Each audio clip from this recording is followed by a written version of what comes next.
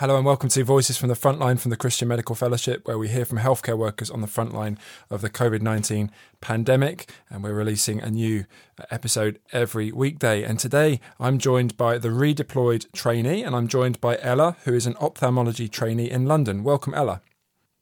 Thank you very much for having me. Well, Ella, it's great to have you. And in just a moment, we're going to talk about your wedding, because you were due to be getting married in a week, but now that's not happening. But before I get into that, can you just give us an idea of what you usually do? I understand it's to do with eyes, and what you're doing now, which I understand is rather different.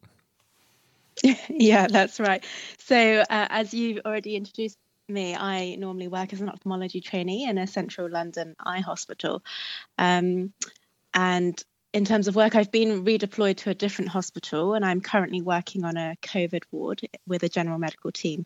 So as you might know, ophthalmology is largely an outpatient specialty, and with my normal job mainly consisting of clinics, theatres and eye casualty. So it's been a change going back onto the inpatient wards and doing long medical ward rounds. And I mean, the usual tools that I've become familiar with are my slit lamp, my lenses, retinal scans, and visual field tests. And so I'm having to refamiliarize myself with these things called chest x-rays and ECGs, D-dimers, and various oxygen delivery devices. I even inserted a urinary catheter the other day, which is something I hadn't done for a while. So it's been a real change. I also don't get to see any of my regular colleagues, but it's been equally lovely getting to know a whole new team of doctors, therapists and nursing staff. They've all been very welcoming and supportive, so that's been fantastic. Oh, that's great. And just give us a feel as to what your shift pattern is like. As you said, you've gone from being pretty much more outpatient focused. What's your pattern at the moment? So the hospital I'm working in has been great for just providing a lot of medical support during the day. So we have a lot more doctors than we would normally have. We've had lots of people being redeployed from other specialties or people coming back from academia. So the team is very large, and we're covering a few wards. But our rotas are quite intense. So I've just finished a row of 7 days in a row. Half of them were long days and half of them were normal days. I've got 2 days off at the moment, and then I'm back for a 6-day stretch. Half of them are nights. So yeah, it is quite different, and there's a lot more out of hours work and nights than I normally would be doing.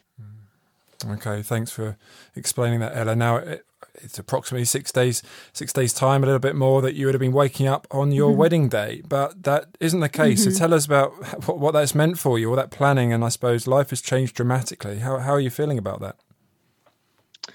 Yeah, so I've been engaged for about a year now. So I've spent about a year planning this wedding, pouring in a lot of time, energy and money into planning a big event, and it was actually supposed to be overseas as well. So there's been a lot of planning. It was very upsetting having to cancel the wedding initially, but I've been really grateful that God has given me a real sense of peace and trust throughout it.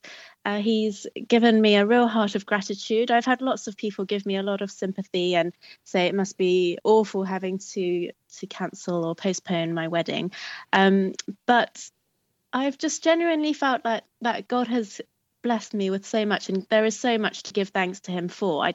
There's no room to be feeling sorry for myself or be moaning. Every day he's given me an endless list of things to be grateful for, especially things that I take for granted so much of the time.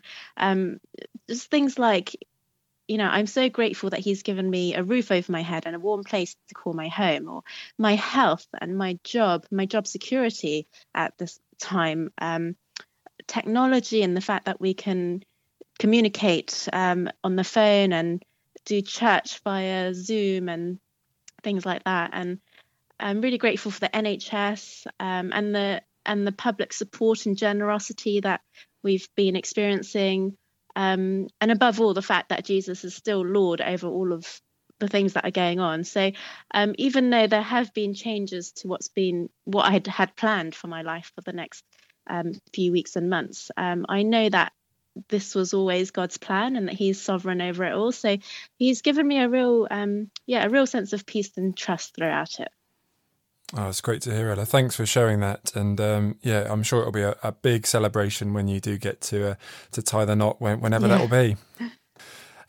Ella, just as we sort of come to a close, really, can you just give us a feel as to how your faith is impacting you as you walk onto the wards, and what you're seeing in terms of, I guess, the spiritual atmosphere on the wards that you're on?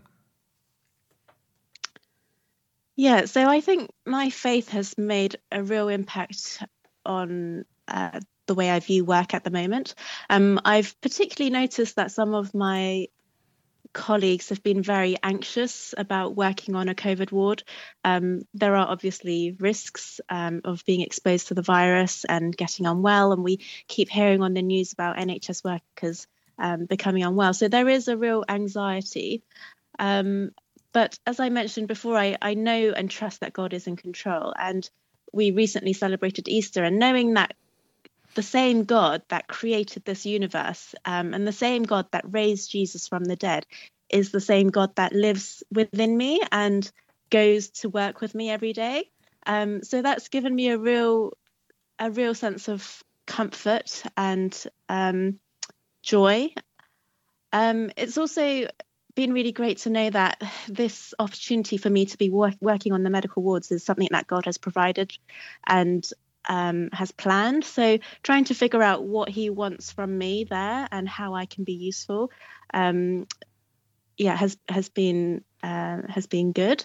I've found that there are lots of opportunities to be living and speaking for him in the workplace right now, especially as lots of my patients are critically unwell. Some of them have been grieving lost ones.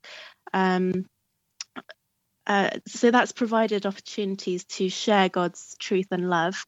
And recently I had a Christian patient who'd lost her husband and wanted me to pray for her as well. So that it was lovely to be able to stop and pray for this patient and remind her of the hope that we have in Christ and the hope that we have in the new creation. So yeah, there's been lots of opportunities with patients, and there have also been opportunities to love and care for relatives over the phone as they're unable to come and see their loved ones. And lastly, working with a whole new team of doctors and nurses and people that I didn't know before, there have been opportunities to share a bit about myself and my values and my beliefs with them as well. And Ella, I understand that you've been setting up a prayer group. Is that a virtual prayer group inside your hospital at this time? Yeah, so on this new medical rota that I've been on, I've realised that there were one or two other Christians, and I thought between us we should be able to identify a few others. So we set up a virtual prayer group. So we've got a WhatsApp group called the Pandemic Prayer Group, and that's brilliant. We've got our first Zoom prayer meeting this week, just to be praying for each other and encouraging one another as Christians in our workplace. Ella, that's really great. Thanks so much for sharing that with us, and all the best as you carry on this medical rota. Thank you. Thank you. So it's great to hear from Ella there, and Ella is part of our Junior Doctors leadership team, and at CMF we have a thriving Junior Doctors work. You can check out more on the CMF Juniors Instagram account. In October every year we host a Junior Doctors conference. This year it's going to be from the 23rd to the 25th of October. It'd be great to see you there if you're a junior. Why don't you check out our other Voices from the Frontline, which you can find by subscribing to our First Incision podcast. It would be great to have you on board. Check out the other resources that are there. I'll join you next time for another Voice from the Frontline. Bye for now.